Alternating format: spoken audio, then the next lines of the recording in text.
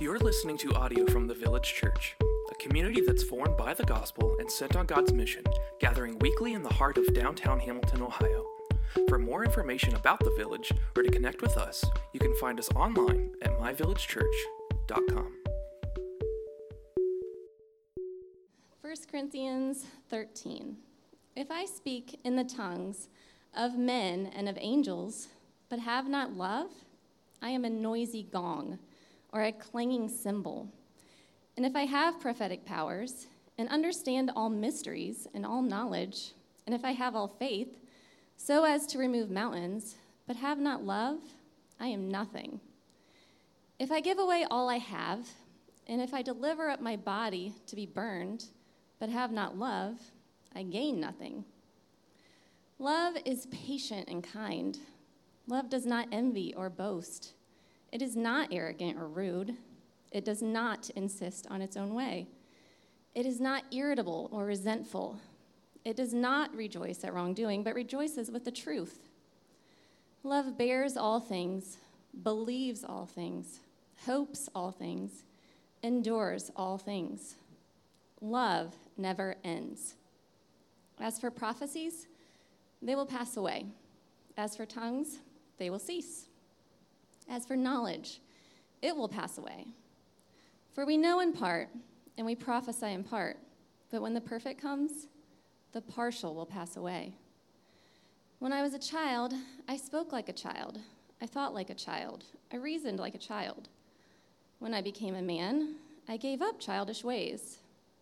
For now we see in a mirror dimly, but then face to face. Now I know in part.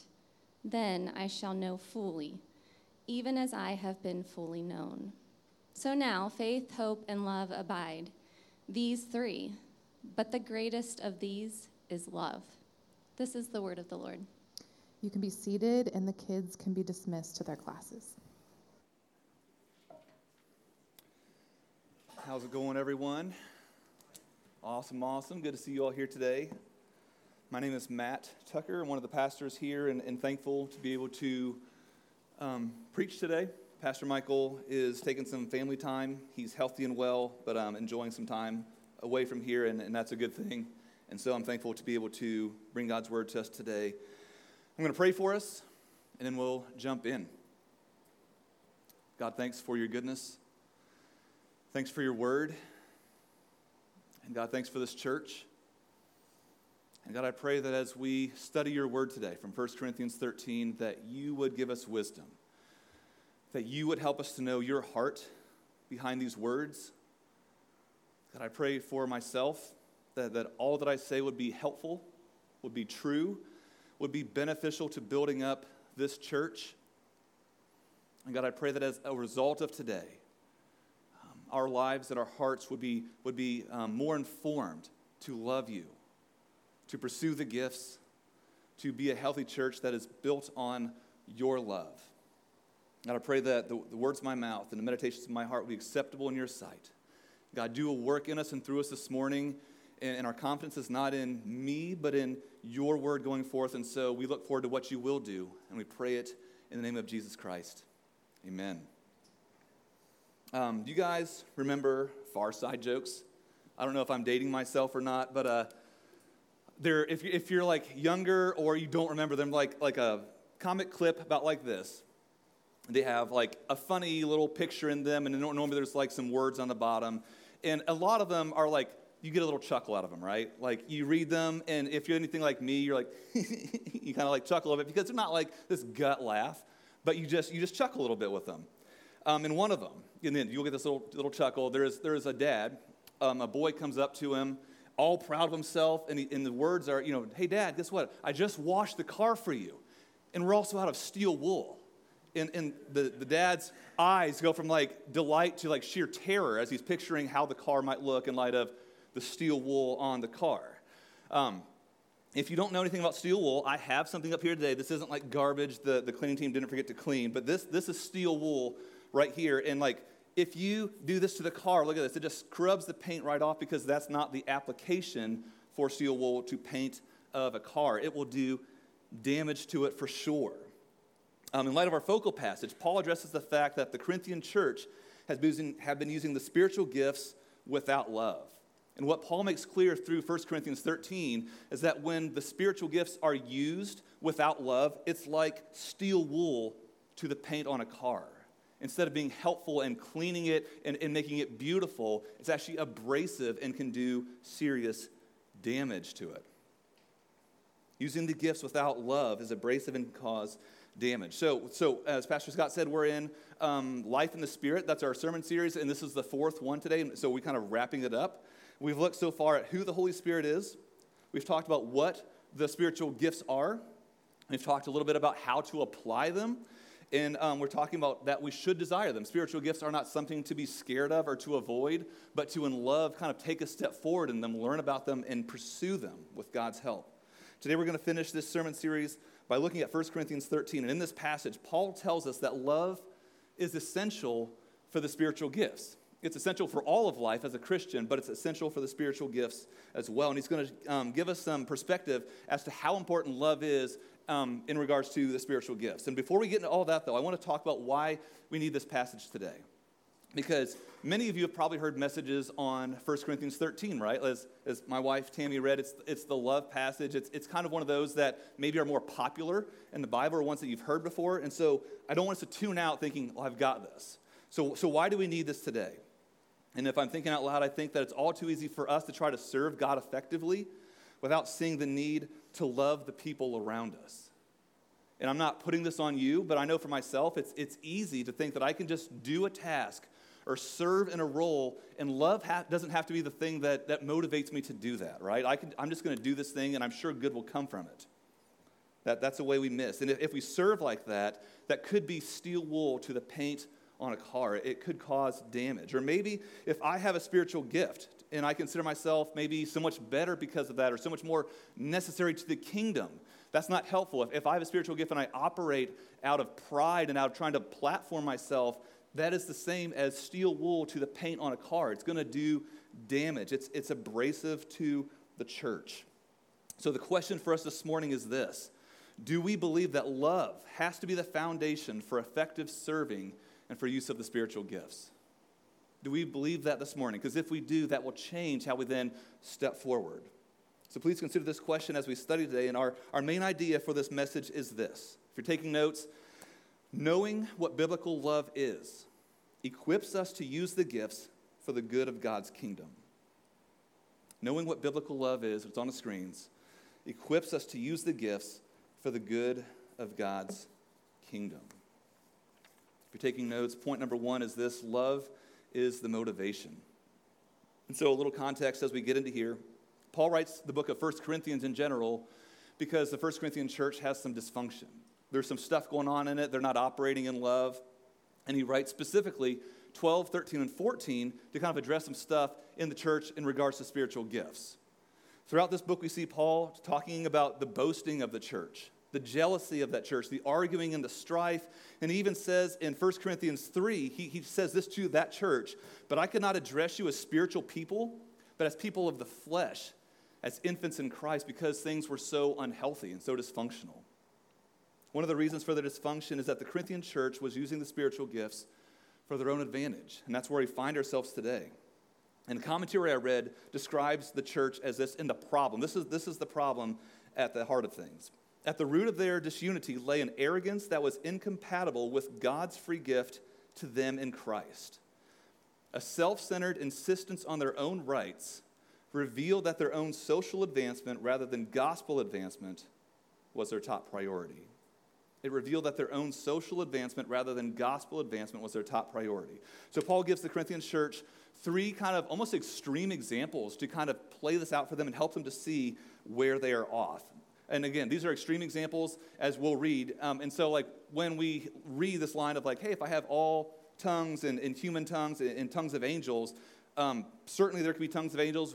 I'm not exactly sure, but like what we do is we read this knowing that these are kind of extreme examples, and we don't want to build our theology from tongues of angels based on this one verse alone. So I'm going to read verse 1 of chapter 13. "If I speak in the tongues of men and of angels, but have not love, I am a noisy gong or a clanging cymbal." Speaking in the tongues of men and of angels would be amazing, right? I would love to grow in that. I'd love to know what that looks like. But Paul says, without love, it sounds like this. Right? Sorry, Jared. I love you, and I just killed your eardrums. But that's what we sound like consistently if we use tongues and if we serve without love. Paul says you're a noisy gong going off all the time or a clanging cymbal, and that's, I'm sure, not any of our desire this morning.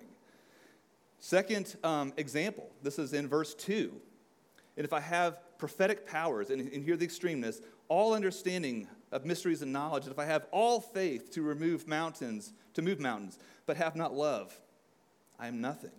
Prophetic powers, understanding all mysteries, having all knowledge, and faith to move mountains, yes, please to all that. We would love to grow in all that, and I would love to be able to have those gifts.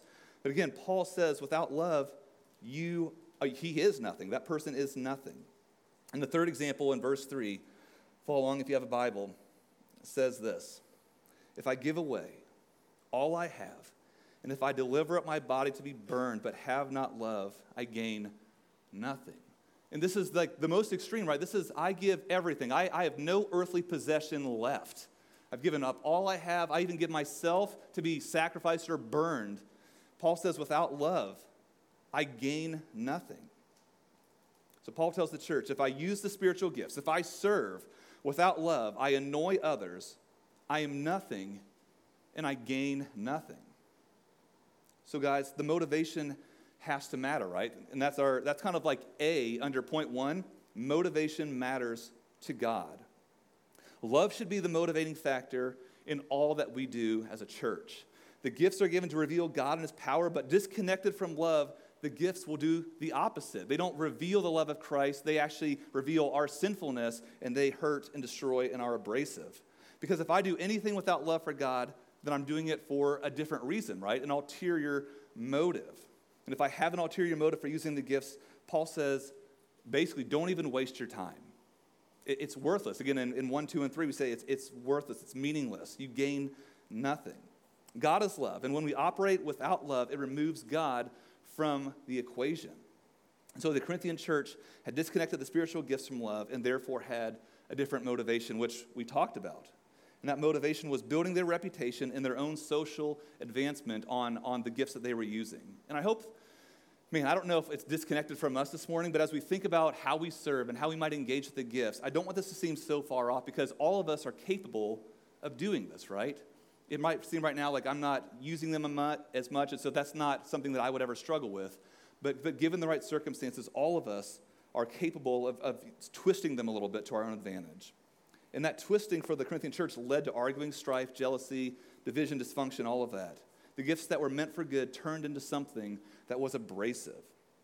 So, as an example, to bring this closer to home, you guys serve incredibly well. So this is not based on any one thing, but say someone is on to serve today in some capacity, whether they're serving in Kville or whatever, and they just don't show up. And you being the kind person hear about it and say, I'll jump into that.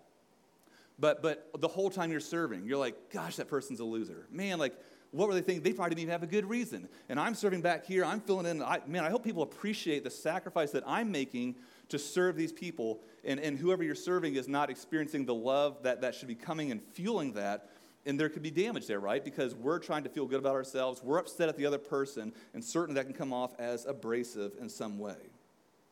And do you think God is fooled by our ulterior motives? He's not, right? I know this is obvious, but he knows our hearts. He knows what's going on. He knows what's fueling the service that we give and our use of the gifts. God wasn't fooled by their motivation, and he's not fooled by our motivation. And guess what? People in this church aren't fooled by ulterior motives as well. And that's kind of B under point 1. A motivation matters to people. If love is not the motivating factor, the chances are high that people will be hurt. If love is not the motivating factor, then the chances are high that people will be hurt.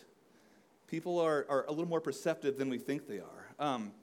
I was at a meeting this last Monday, connected with some guys over a book study, and it was really good, but I went into that just feeling really bad. Like, I was just kind of in a funk. Didn't feel good physically, some stuff going on in our neighborhood. There's some stuff that has been weighty in our lives, and so I just went in there not mad at anybody, but just feeling down, a little distant, and thought I answer the questions well, engaged, but a guy named Ben texted me about 20 minutes after that meeting was over, and it's like, hey, like, dude, you seemed off. What's going on? You all right? And I was kind of shocked that, man, people notice, right? People can see, and as much as I try to hide something, or maybe we try to hide something, an ulterior motive, or how we're doing, people find out and can see through those things. People pick up on what's going on more easily than we'd like to admit. And you might be able to put on a facade for a while, but people will ultimately figure it out. I don't know if you know Brittany Cox, and I didn't ask her for this example, but she serves really faithfully. She leads our hospitality team, and she is like one of the kindest people you'll ever meet. But suppose you go back there to get coffee, and Brittany is getting the coffee ready for you. She fills it up, puts the lid on, whatever it is, and before she hands it to you, selfie stick time, click, and then gives you the coffee. And like, if that happens one time, you're like, maybe she just thinks I'm photogenic, right? Like, I have a good face, whatever it is. But if it happens again, you're like, I don't know. And so second time, click, whatever. You're going to think maybe something's different from motivating her serving like that. And that's the same thing with us. Over time, it might not be that obvious, but people will kind of get this like, I wonder what's going on with that person. They will know. Ulterior motivations break down community. If love is not the motivating factor, right, trust will be lost if there's ulterior motives over time and consistently. Friendships will be stained and strained. And if this becomes widespread throughout the church, mission will ultimately grind to a halt as well, right? Because no one's going to want to serve in that capacity. No one's going to want to be built up in that way where we're all trying to push ourselves forward. Church, we will not be effective for God if love is not the motivation. It's easy to buy the lie that love is good but not necessary, like we talked about in our question at the beginning. And whether we're preparing a meal for somebody, whether we're cleaning toilets over here, whether we're serving coffee, as Brittany does so well with right motivations, if love is not the thing, though, all that is worthless, Paul says. So here's some questions to think through for point number 1. Is love my motivation for serving? Is love my motivation for serving? Do I see church members as God's sons and daughters to lovingly serve? Or do I see church members as people that I can benefit from in some way? Even this morning, what was your motivation for serving? What is my motivation for serving this morning? What lies might you be believing about spiritual gifts? Maybe you think that someone else is way more necessary because they have this gift that you were hoping to get and they're using it in a way that glorifies God, and you're just sitting back there being like, I'll never be as important they are to God. That's a lie that we believe. God has given gifts to each of us as He sees fit, and all of us have equal value in His sight. Or maybe you're pursuing gifts more than you're pursuing God Himself. We never want to do that. God is the giver of gifts, and the gifts are supposed to reflect God. And if we're pursuing these gifts and acts of maybe power over God, then that is a miss. So wherever you find yourself this morning, remember this. God is motivated by love and all that He does for you. God is motivated by love and all that He does for me. If we are His, there's nothing more we can do to earn His love. And whatever spiritual gifts we receive are given to us and to you all in love. And God has the power to make love the motivation of our heart. And that's the hope this morning in point number 1. And again, that is love is the motivation. So Paul closes chapter 12 by saying, earnestly desire the higher gifts, and I will show you still a more excellent way. And he's referring to this way of love in chapter 13. And so this leads us to ask the question with Trinidadian German singer Haddaway, what is love? Baby, don't hurt me. Don't hurt me no more. I had to do that. I know it's cheesy, but you all get that. And you're probably just saying it the whole time. And so that will be on your head. All that stuff is fun. Point number 2 is this. Love prioritizes others. If you're taking notes, point number 1 was, motivation is love. Point number 2 is love prioritizes others. So for some context, we typically hear this verse, this passage, chapter 13, read in the context of a wedding. Right? Like two people are standing, before each other. There's this foundation of love. They're looking forward to being together, and it's like this, obviously good vibes happening, right? But in this passage, Paul is writing to a church in which love is not the foundation. Like I said, there's much dysfunction. There's self-promotion, and it's the opposite of what we would typically see how this passage is playing out in a wedding. Members have been hurt, and the spiritual gifts have been used more like steel wool to the paint of a car. And so Paul's like, let's just stop, and I'm going to define what love is for you. And so he gives us verses 4 through 7 to kind of see what really love is. And so Paul defines love, and he gives us some of the characteristics of love. And so he says, love is patient and love is kind.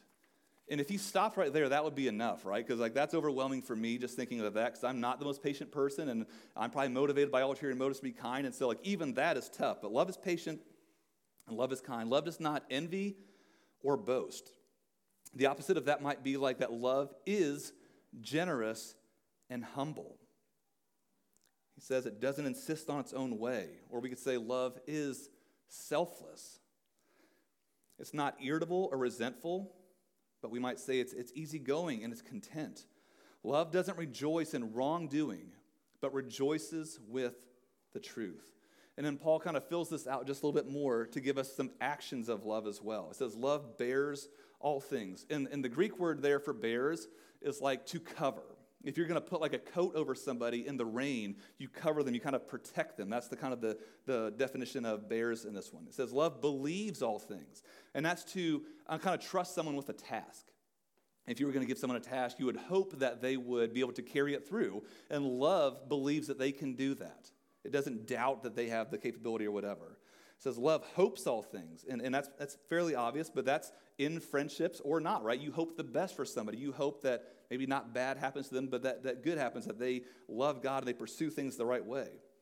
And finally, love endures all things.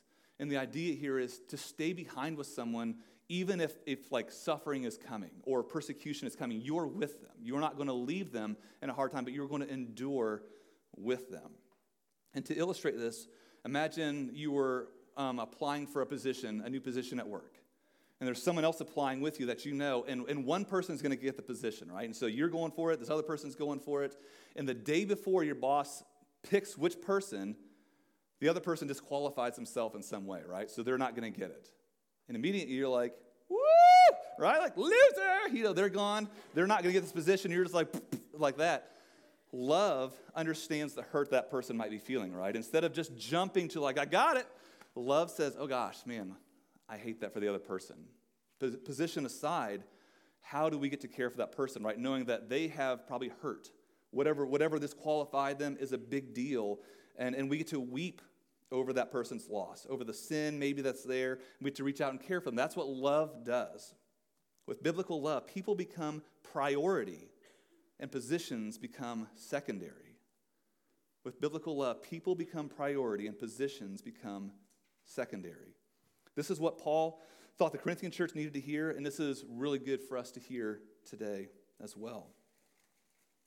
Church, God prioritizes biblical love.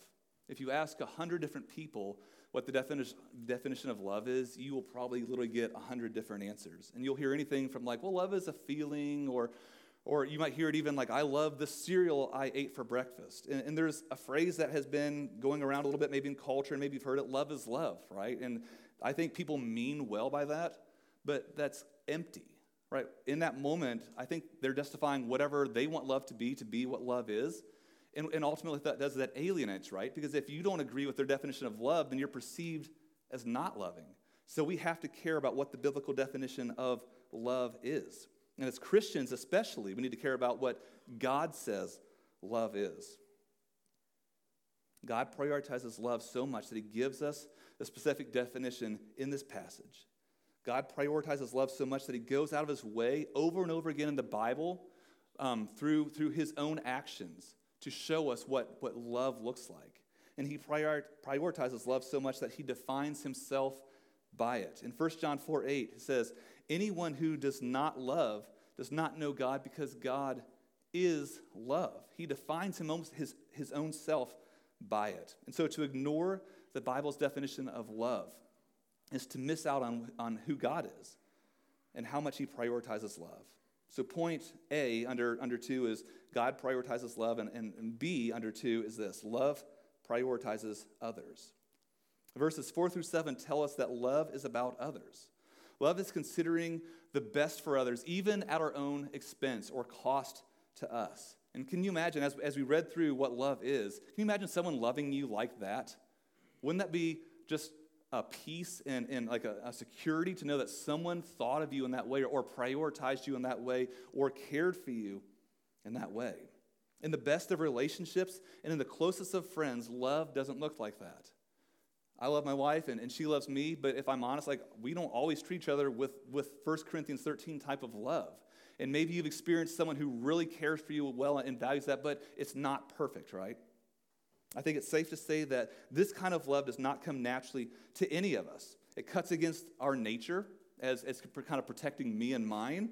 And this kind of love might even cost us, and that hurts as well, right? If I want to kind of keep my own stuff, and it's hard to kind of give some of that away sometimes. But it's the better way, as Paul refers to at the end of chapter 12. So here's the question: how do I know if I'm a loving person, right? That's maybe going on the back of your mind. Well, love is important, I get that. God values love, sure. Other people can see my priorities and if I love, but how do we know if we are loving people? Community is God's way of testing your love. And this is painful sometimes because doesn't it always seem like God uses the people that you least enjoy to like sharpen you a little bit? And I think he does that on purpose. You know, like he's not going to use the kindest person to say, you know what, you could grow in this area. I'm going to pray for you about this. I'm going to walk alongside you and I'm going to help you. No, it's like the person that you just see things differently, right? They're the ones that see this political view a different way, and all of a sudden you're at tension, right? And it's normally a tension that happens. It's normally with a person that you maybe aren't as connected with, and it just rubs you the wrong way. But community is God's way of testing our love. So how do you treat the other people in community with you? How do you treat people in your community group? How do you treat people at work? What do you think about the other people that you work around?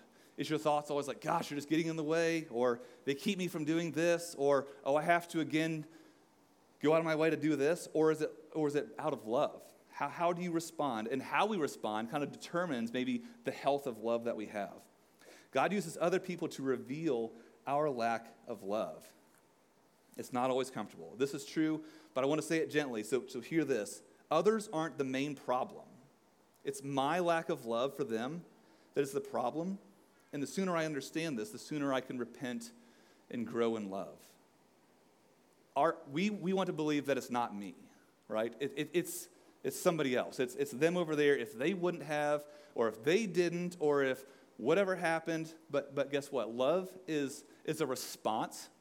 And God, knowing his love, responds to us with perfect love. And if we know that love, we get to respond differently. Not out of whatever they did, but we get to respond out of the goodness that God shows us. So how do I become a loving person then? If maybe that's a test. Maybe you look at yourself in community and say, oh, I'm not bad here, but I really struggle here.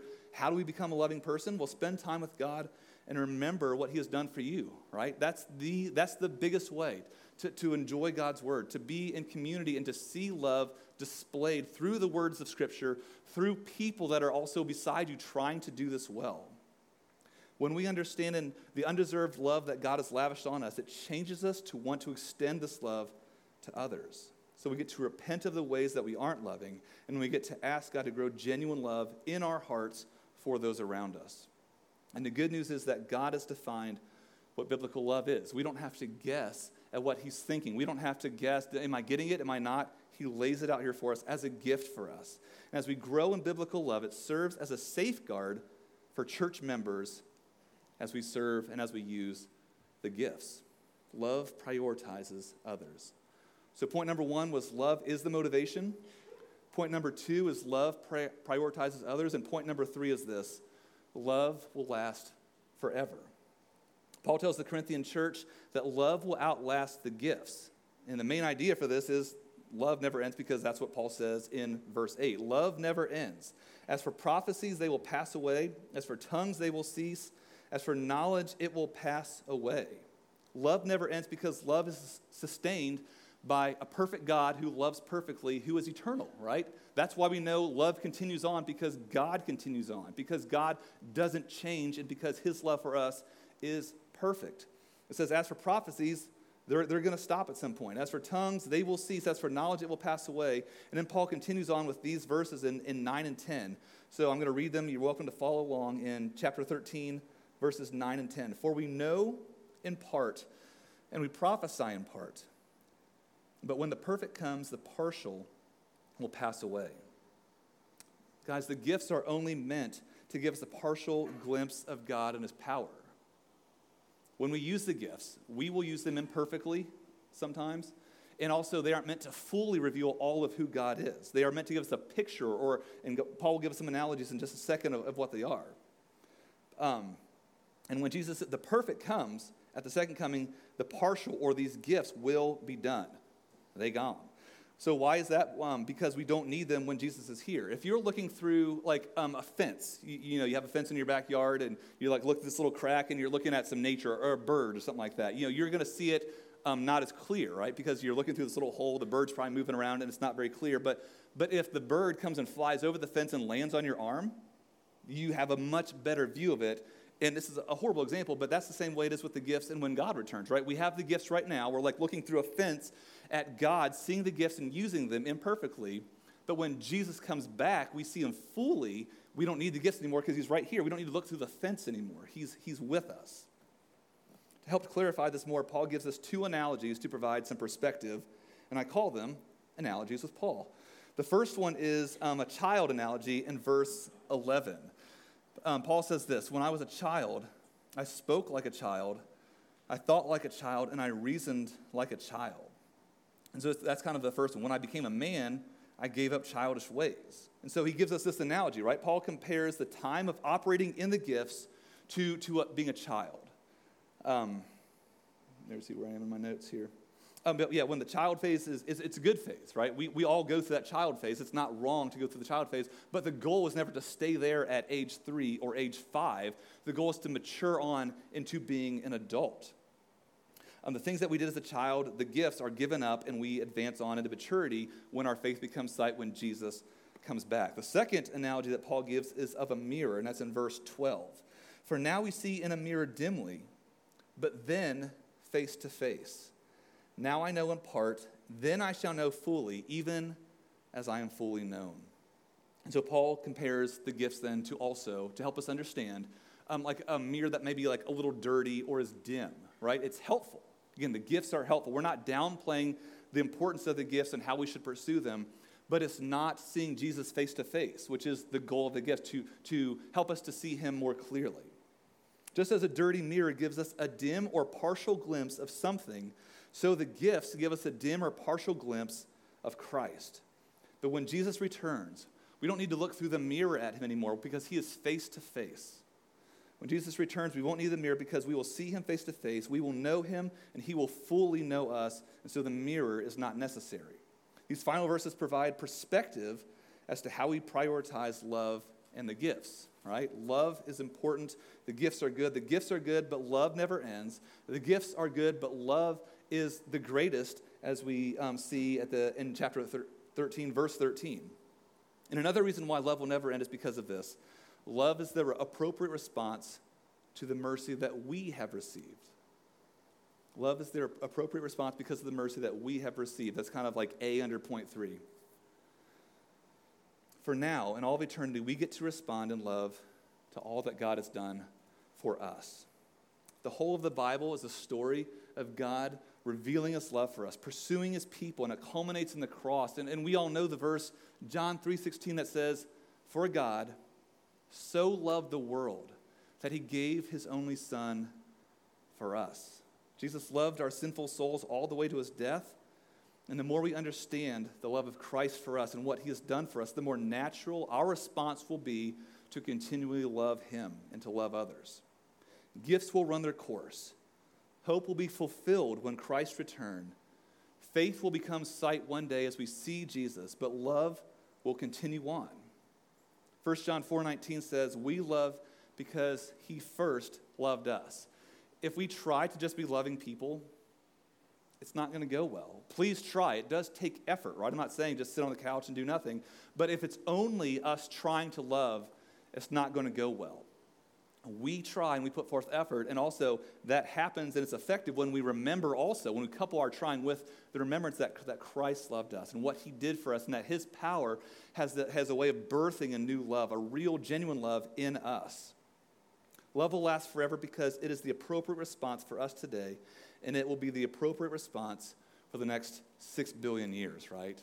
We're going to continue on in this life and in the next life to get to respond to the love that God gave us, and love will be present. So what does it look like to respond in love to God? If you're here this morning, you might not, what we say, be a Christian. You might not be a part of God's family. And maybe responding in love this morning is recognizing what God did on the cross for us, what Jesus did, and responding by placing our faith in him this morning for the first time. It may be representing, repenting of sin, and because we maybe love other things over God, right? That maybe you're here and you're a Christian. You say, man, like, well, I'm a Christian, but I love some things over God, or I have a struggle with loving people, and so I'm going to repent this morning of that lack of love and trust Jesus to grow that in me. Or it might be trying to recognize God's love and goodness in your life and being more aware that all he has done and is doing. And I think that's where I land this morning. I certainly am not perfect, but I don't have unrepentant sin in my head right now that I need to take care of. But sometimes I'm just unaware of all the good that God has done for me. I forget the cross. I forget salvation. I forget the love and the grace that he shows me every day. And if I'm aware of those little things, if that's on my radar, there's a good chance that I'll remember that and then live out of that in a much kinder, loving way to the people around me.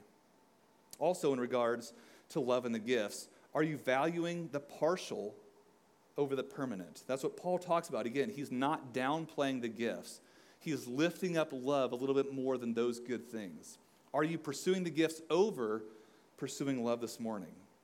Do you treasure the gifts more than love, or do you downplay the importance of love? I think this would be really easy to miss on. And so I'd encourage you, even as you go to groups this week, talk about this, ask these questions, and invite maybe a close friend into that. Hey, how do you see me operating in these things? Or when you see me serving, do I seem like I come across as caring? Because we might even come across as caring in our own minds, but maybe it's received differently than how we perceive it. So in closing, how should we think about this passage today? And how should we think about this message series in general? This is the last one in this message series on the gifts. And I would encourage us to think like this: prioritize love and then pursue the gifts. Prioritize love and then pursue the gifts. Both of these statements are not suggestions from God. Both of these things are commands from God. Paul tells us, God inspiring him, says, these gifts are good. Pursue the gifts. But he also tells us, right, love is the thing. So we get to take this seriously. And guess what? We're not going to do this perfectly, right? My love won't always look like God's love for you. And people are really hard, too. That's the other thing. I'm not minimizing. Sometimes people are just really hard to love. So in order to be helpful and to provide some encouragement, here are 3 things to know this morning. If you're taking notes, I hope this is helpful, and I put this in my message just to kind of shape this a little bit. First, know that we all struggle. It'd be easy to come here today and be like, man, everyone's doing this so well, and I'm newer to this thing, and everyone else has got it, and I don't have it. But all of us struggle. I struggle with this. The people sitting right beside you struggle with genuine love and playing it out in service and in the gifts. Know that we all struggle. Second, know that maturity takes time. It's my desire to just get this today, right? I struggle with love. Well, God, is that my brain? Then all of a sudden I'm loving. But maturity takes time. Just as we would never hand the 3-year-old keys to a car because they're 3, and we would never say, I just wish you were 16 right now. What's wrong? It's not their fault that they're not 16, right? It's not our fault. We don't have to have this high, perfect level of love tomorrow. Maturity takes time. But God's heart is that we step forward to grow in this, right? What we can do is we can repent of the ways that we're missing, and we can step forward to pursue love. So, again, the second thing to know is maturity takes time. And then number 3, know the love of Christ for you. I'm going to read this passage. I think it'll be on the screens. It's Ephesians 3:14 through 19. I think this sums up what we're talking about so well. This is Paul's prayer for the Ephesian church, but it ties in really well with what we're doing today. Ephesians 3:14 through 19. I'm just going to read it. This is Paul praying. For this reason I bow my knees before the Father, from whom every family in heaven and on earth is named, that according to the riches of his glory, he may grant you to be strengthened, get this, with power through his Spirit in your inner being, so that Christ may dwell in your hearts through faith, and that you, being rooted and grounded in love, may have strength to comprehend with all the saints what is the breadth and the length and the height and the depth, and to know the love of Christ that surpasses knowledge, and that you may be filled with all the fullness of God. That's Paul's heart. Even though he's saying it to this other church, that's Paul's heart for this Corinthian church. That should be my heart for us and your heart for us as well, that we will be strengthened to know the love of Christ, that we will be rooted and grounded in love, and then step forward in serving and in the gifts. Guys, this is the love of God, Romans 5:8. But God shows his love for us, and that while we were still sinners, Christ died for us. God demonstrated perfect biblical love and when we were unlovable. And Jesus is the only one consistently speaking truth and love to us, right? Like, I want to grow in that. You guys get to grow in that. But Jesus is the one who has done this perfectly for us, and that he consistently speaks to us in love. Jesus is the one that has all faith, understands all prophecy, and performed all the miracles with love. He completed the first part of this passage perfectly. And he is the one that gave all that he had and sacrificed his own body for us in love. He did all these things that Paul's talking about perfectly for us. Knowing that Jesus did all this for me frees me. It frees me from the fear of messing up when I use the gifts, right? When we play out the spiritual gifts in community groups or in the church, or when we grow in this, it's going to be messy. It's going to almost paralyze us, right? I don't want to do it wrong, or I don't want someone to think that I'm doing it for this reason. But guess what? Knowing God's love and how he did this perfectly frees me to not have to earn his love or do it perfectly, but we get to freely walk into this knowing there's grace and love there. It frees me also to love others knowing that they don't deserve my love, right? I don't deserve your love because I'm a dummy sometimes, right? You don't deserve my love, but knowing the love of Christ and that he freely gives it to us allows me to freely extend love to everyone. And it frees me to know that in my success or failure, I don't lose Christ's love. We get to operate in these gifts. We get to grow in serving, knowing that Christ will always love his children. And so in closing, biblical love provides the perfect setting for the gifts to flourish. Biblical love provides the perfect setting for the gifts to flourish. If love is prioritized, then we will be patient when others learn to use the gifts, right? In community group this last week, we had a great group. David's leading well in there, and we talked about the gifts, and he said, well, what do we think as a group about using the gifts? And some people in our group were like, yeah, I've kind of had some experience with this and growing in it. Some people were like, I'm a little skeptical. I'm not totally bought in on what this looks like or how I get to use this. And I think there was a readiness, though, to say we would love to take a step forward in this. And what love does is it kind of cushions all that, right? Because we're going to miss. Someone's going to get their feelings hurt. There's going to be an assumption that's done wrongly, and love kind of cushions that, and so we get to press into that. If love is prioritized, we won't boast if we have a gift, or if we won't be envious also if someone else has a gift that we were hoping for. And if love is prioritized, we won't rejoice if someone falls flat on their face, right? It's not like, they had this great gift and they messed up and now they're not important. That's not love. Love is saying, oh man, let's pray for them. Let's help them get back up on their feet so they can operate out of love and build up the church with their gift. And finally, if love is prioritized, then we will hope the best and endure with our church as we step forward in these gifts together. Knowing what biblical love is equips us to use the gifts for the good of God's kingdom. And so we get to respond. I don't know where your head's at with all of this. I don't know how you feel about the gifts. But what I encourage you to do this morning is to pray in your chairs. Me and my wife will be kind of down this aisle, and we'd love to pray with you. I think there'll be someone else kind of by the red tree over there. But we would love to pray with you about what this looks like. If you're confused at all with gifts or how to apply stuff or what this looks like, we'd love to care for you and talk with you more about it. Communion is right here, and we try to explain what communion is a lot. But today I hope it continues to be special as we remember the sacrifice that Jesus did in love for us. When you take the cracker, when you take the juice, we get to remember that Christ didn't just sacrifice himself to make himself look great for us. He sacrificed himself for love, to help us, to bring us along, to let us be a part of his family. And so as you take communion, remember that this is not anything other than just a reminder of what Christ did for us, and we get to repent as we do all of this. There's a prayer bench over there. You're welcome to pray in your seats. And lastly, after you do those things, you're welcome to join the band as they come on up. You guys can come on up. I'm going to pray for us and then do business with God. God, thanks for your kindness to us.